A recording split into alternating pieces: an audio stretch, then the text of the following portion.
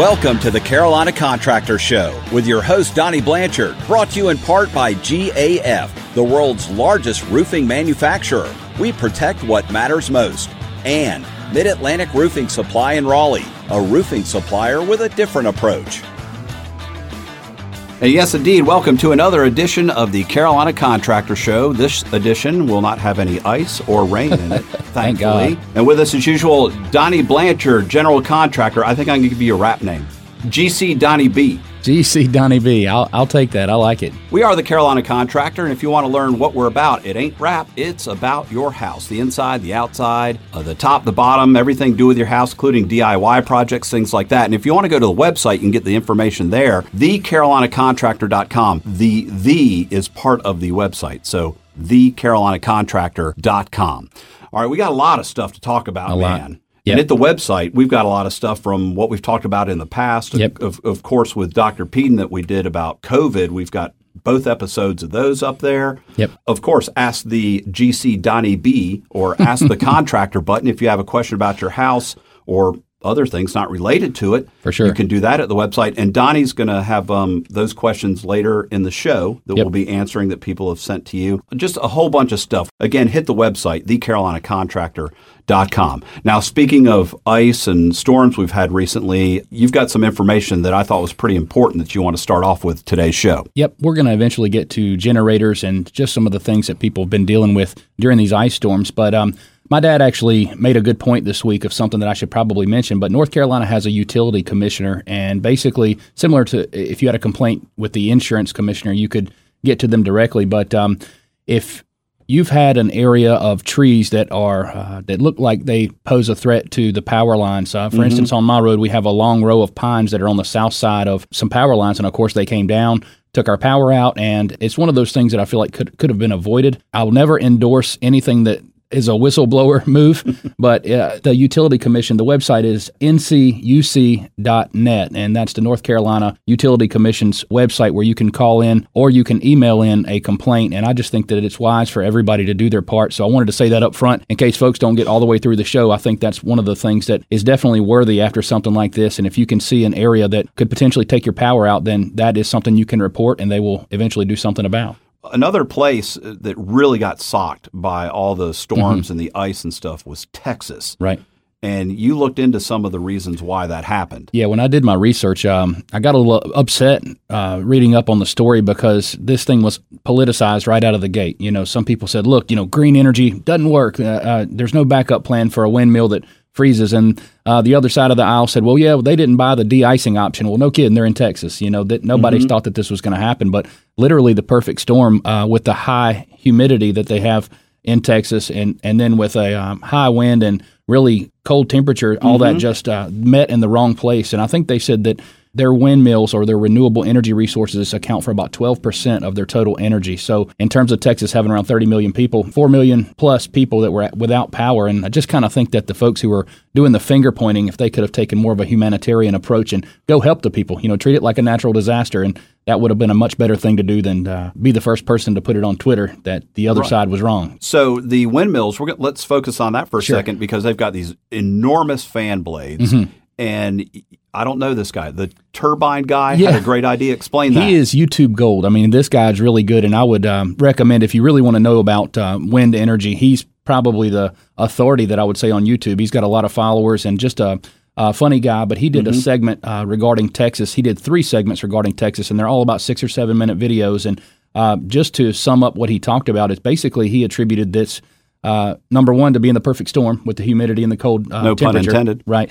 And the other thing that he said is that the windmill blades were made out of fiberglass, and he recommended an aluminum option because aluminum shrinks and swells with the temperature fluctuations. So harder for water to gather on it and then freeze. That's it, because it's constantly moving when the temperature goes up or down. I think the aluminum option is probably something that's not realistic and with all windmills, but I just think that if you're going to entertain this windmill as a source of renewable energy, I think taking into account the materials is a super important thing. And we're always talking about copper, brass, and bronze. Just make the things out of copper, and it'll kill germs and won't allow it to freeze. You make a joke about that, but if you put that down to a smaller scale, what are all the HVAC blowers and stuff have in them? They have fan blades. So it's a good idea. the turbine guy, he made a reference to something that's been hot on the internet, and he basically said that, and this is all true, the helicopter that was treating the ice on the blades, he said you've got a turbine that's on a helicopter running on fossil fuels, spraying a chemical that's made from fossil fuels on a wind turbine that was also made with fossil fuels. I'm like, man, this renewable thing, it's the right intention, but I just don't see how you get around having that fossil fuel as a backup. There was something else that happened in Texas, and these are brownouts. And we've heard about blackouts, or like in California, rolling blackouts, where there's no announcement, but because of energy needs, they literally turn off the lights, which includes traffic lights and everything. And a brownout is similar because that's when the electricity demand is really high, that they actually lower the output a little bit. Right. And you see it mainly in incandescent lights. Right.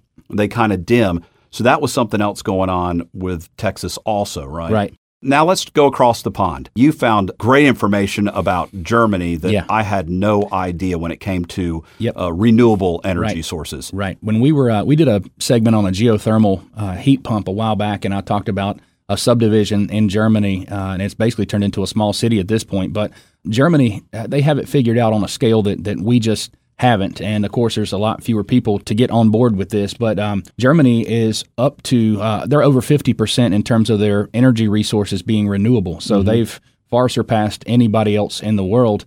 And, that sounds great. I mean, it's one of those things where we could dive into the details, but I recommend people just get online and look it up because it's a lot to read about. But, they're shooting to be upwards of 65% in the next 10 years. They're in this funky transition because they haven't eliminated coal plants. They haven't eliminated nuclear energy altogether. So they actually have this huge surplus of energy where other people are buying from them.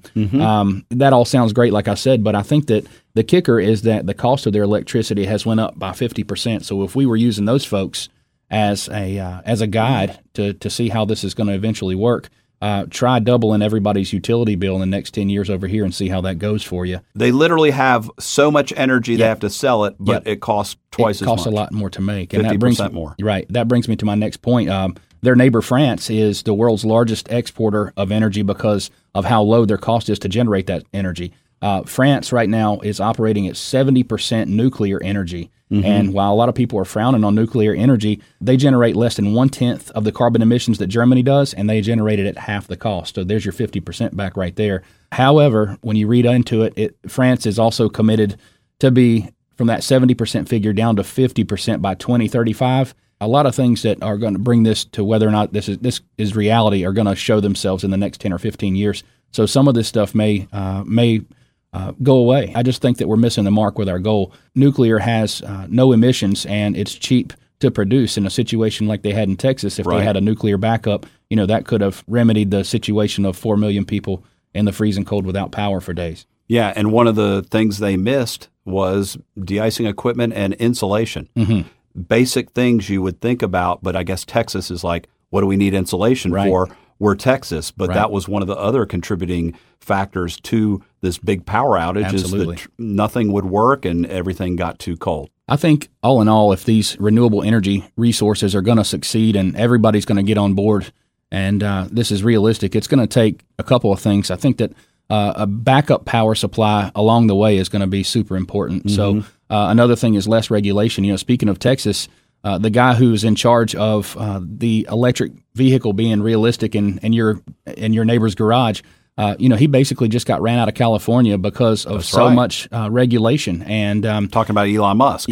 Yep. And so he just moved his whole operation to Texas just because it was more conducive to business there. Why would you continue to do business if there's no incentive there? I think people are losing sight of what's important. If I had to word it in a way, I'd say it's not regulation, it's innovation. So if there's a California contractor show out there, I'd love to talk to the guy. Bring it on, pal. We'll have a build-off any day, and I think I can do it better and cheaper.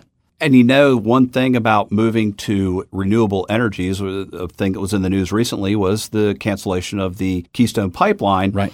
And the position of that is, well, there's so much future with renewable resources that we can cancel this and all the jobs will move over there. If you make something that is innovative, you don't have to regulate it. The people will automatically move to that type of service. So I think the government clearly forcing the hand. Right. Yeah. And like you mentioned earlier when we were talking about this, what about all those jobs that are lost right now? That's right. Thousands of jobs. There was no immediacy to do it, and there was no benefit to cut the pipeline immediately. Right. This stuff is not going to run on schedule.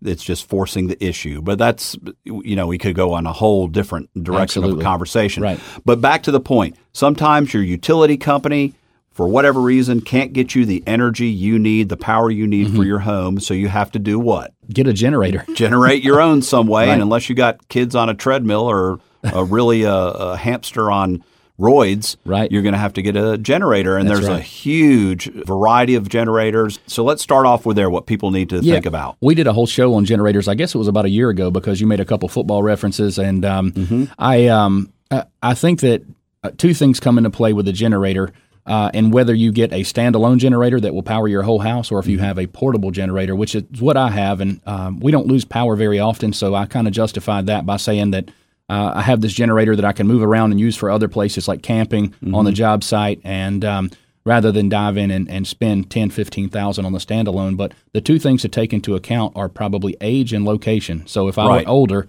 standalone all the way. I don't want any maintenance. I want the fuel source to be right there in my backyard in terms of natural gas or propane. And location, if you live close to the city or you're in a subdivision, I think a portable would be better because, of course, the portable doesn't cycle on and off and irritate your neighbors. So, that's one thing to take into account there, and it's much, much cheaper. The one that I have is about a $2,000 unit, and it's an 8,000 watt. So to run a whole house, you would get up near the 22,000 watts, and that would be something that you would get with the standalone generators. There's different brands. I prefer Generac, and my portable is actually a Honda, but Generac is what you see on most standalone generators. They're a good company, and a lot more details in our previous show from a year ago on that. But the rule of thumb is to go online, find out which appliances you would need to run in the event of a power outage, add all the wattage up, and it's important to look at starting wattage versus maintenance wattage as well. But add all those up and add 20%, and that will give you what size generator that you need. Each appliance pulls, of course, a different wattage. Some things that you don't think about as a water heater, it takes a lot. So half of my generator, I think a water heater is right around 4,500 watts. Whoa. So if I were going to give a tip to somebody who had a portable generator, it would be to call an electrician this year and go ahead and get on his schedule for one of these. It's a 30-amp inlet box is the proper term for it. But what they do is they put a plug on the outside of your house. The old school way used to be pull your dryer out of the hole and backfeed into your dryer outlet, and that would, of course, give you enough power for your lights and everything, but definitely don't endorse that. Don't recommend that. It's about $1,000 to have one of these 30-amp inlet boxes added to the outside.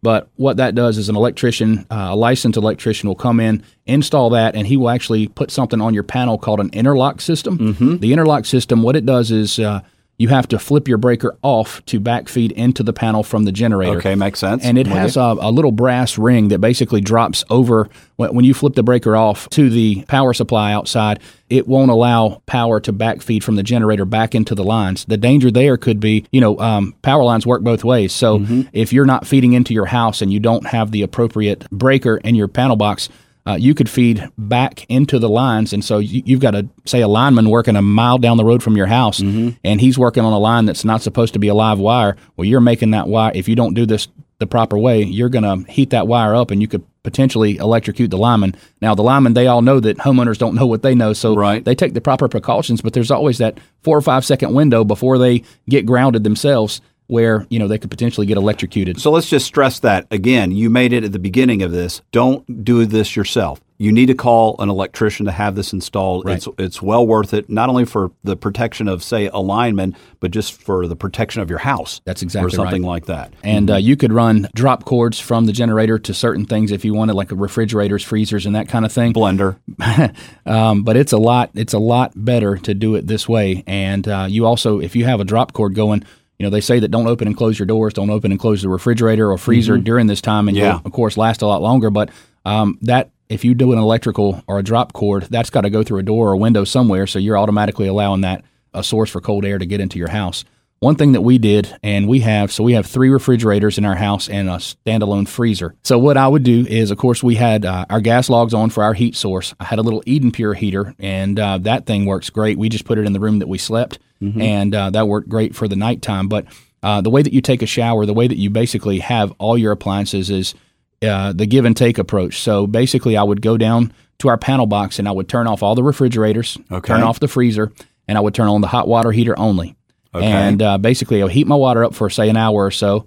I'd go turn the hot water breaker off and turn my well pump. We're on a well, not city water, so we would turn my well pump on, and it would give enough pressure through the house to pump the hot water up so we could take showers. Okay. And then you go back and reset everything the way that it was because, of course, maintaining your frozen foods and refrigerator, that's a big key. But I would recommend if you're going to get a portable, at least go $6,500 to $8,000. That normally for family of 5, that normally does what you need it to do. But I also recommend having another heat source besides the Eden Pure heater, like the gas logs with a blower.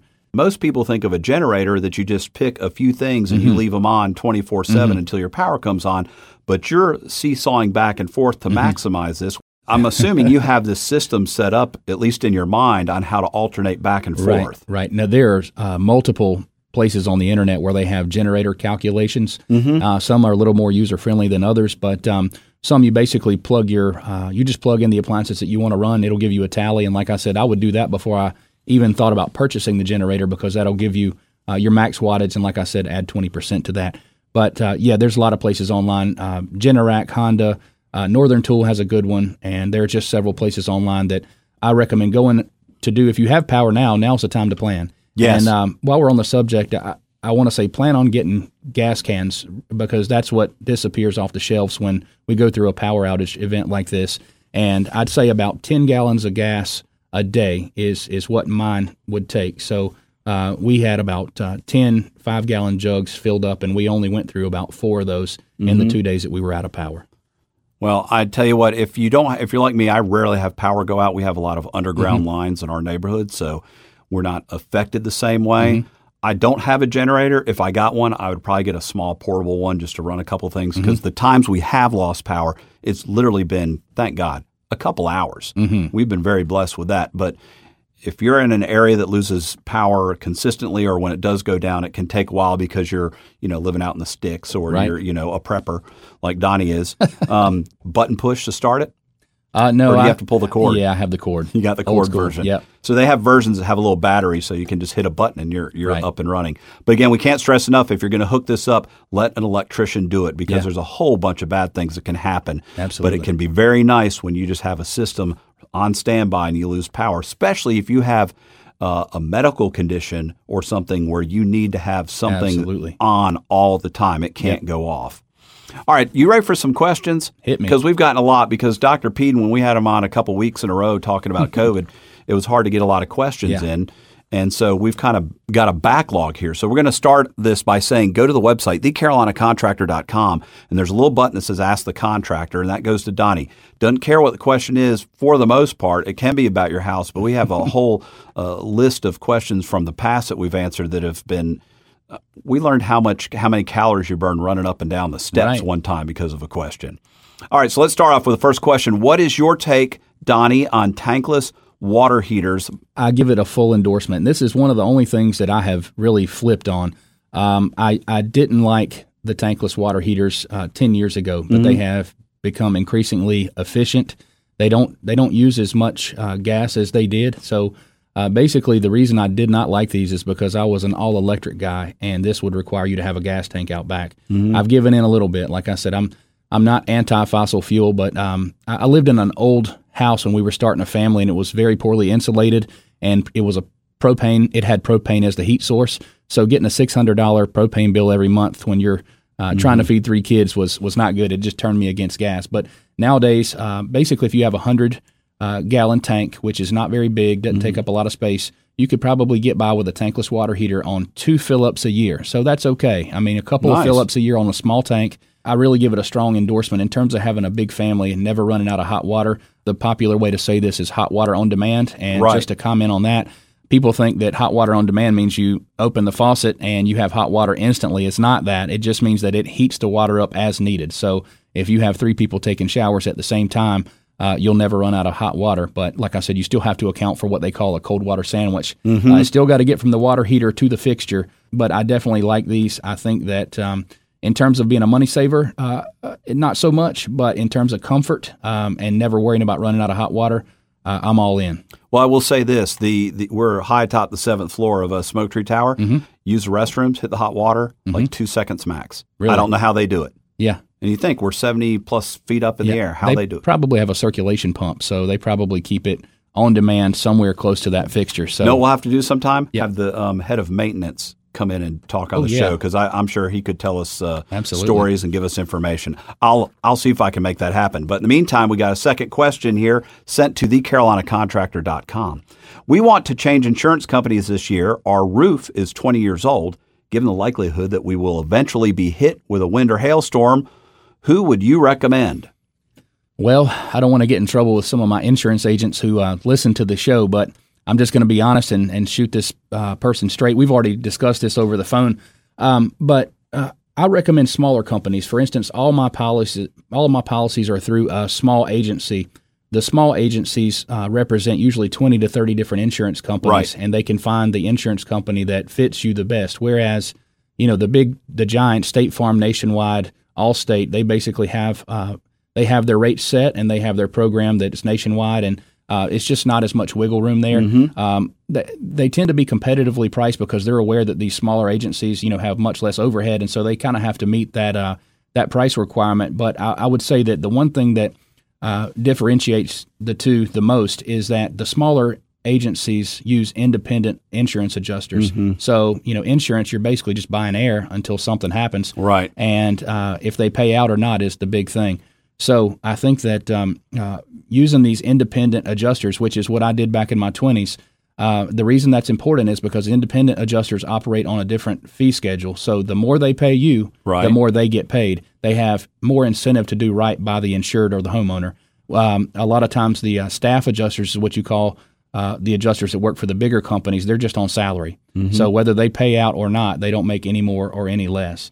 I think that another thing to make sure is that you're insured for the proper amount. There's something that they run called an ITV report when you have an insurance claim, and that basically says that you're insured up to 80% of the house value. So $1 million house, you got to carry $800,000 worth of insurance. What that disqualifies you for if you do not is you go from replacement cost coverage to actual cash value.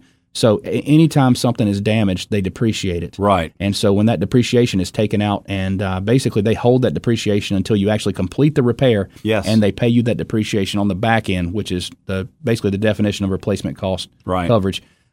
If you don't carry enough coverage and they run an ITV report, then they just keep that depreciation. And, on a big claim, you're talking could be up to $100,000.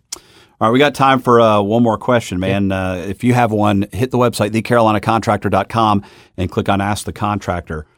Dear Donnie, it's amazing how personal these letters have gotten. Our attic is extremely hot in the winter. We were considering using the Energy Star shingles or potentially lighter colored metal. What is your take on this? Not worth it. And I know one of our sponsors, GAF, they have a Cool Series shingle that's out there, and in the right circumstance, and if you have enough money, then go for it. But that shingle costs about triple what the other shingles do. The labor's the same, but the shingles, the material cost is about triple.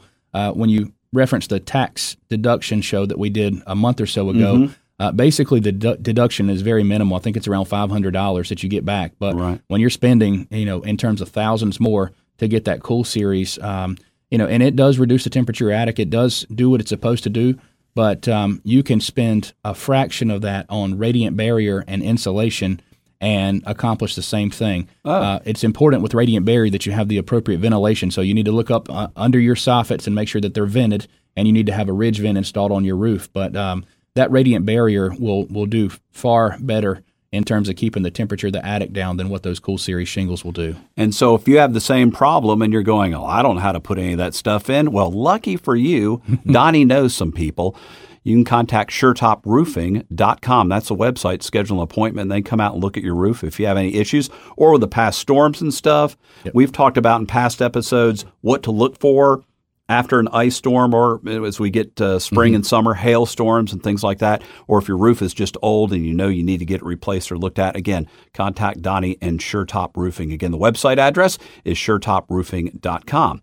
And if you want to ask a question to Donnie about your roof or some other part of your house, be sure to go to thecarolinacontractor.com. Again, you can get downloads to past episodes, information on today's show and past shows, links, and then you've got the Facebook page, which you're updating. And you also put up a picture you were showing me earlier today. It's like the biggest thing you've ever put up. Oh, my gosh. Explain it real quick. Right. It's basically, this is really cheesy, but if your pet has a problem using the bathroom in the snow, right, they basically just put a 4x4 sheet of plywood out there, and when their dog goes out, they lift the plywood up, and they have some nice green grass to do their business. And I put that up there. It's just kind of like a tip for the ice, and I think it got more likes and shares than anything we've ever put up there. So maybe I'm just overshooting these things. I'm thinking too hard about this. You know what? We'll change the logo from a hammer and a saw to a puppies or something and make it look nice. Maybe throw a kitten in there, and then it'll take off like that. Thanks for listening to the Carolina Contractor Show, presented by SureTop Roofing. Learn more and submit your questions at thecarolinacontractor.com. Everything under your roof is important, so make sure your roof is up to the job. For over 20 years, SureTop Roofing has been covering Triangle homes and businesses. SureTop Roofing is certified with all of the major shingle manufacturers, providing a 50-year non-prorated warranty. SureTop Roofing has estimators, project managers, and design consultants on staff, guaranteeing superior service. Visit SureTopRoofing.com. SureTop Roofing has you covered.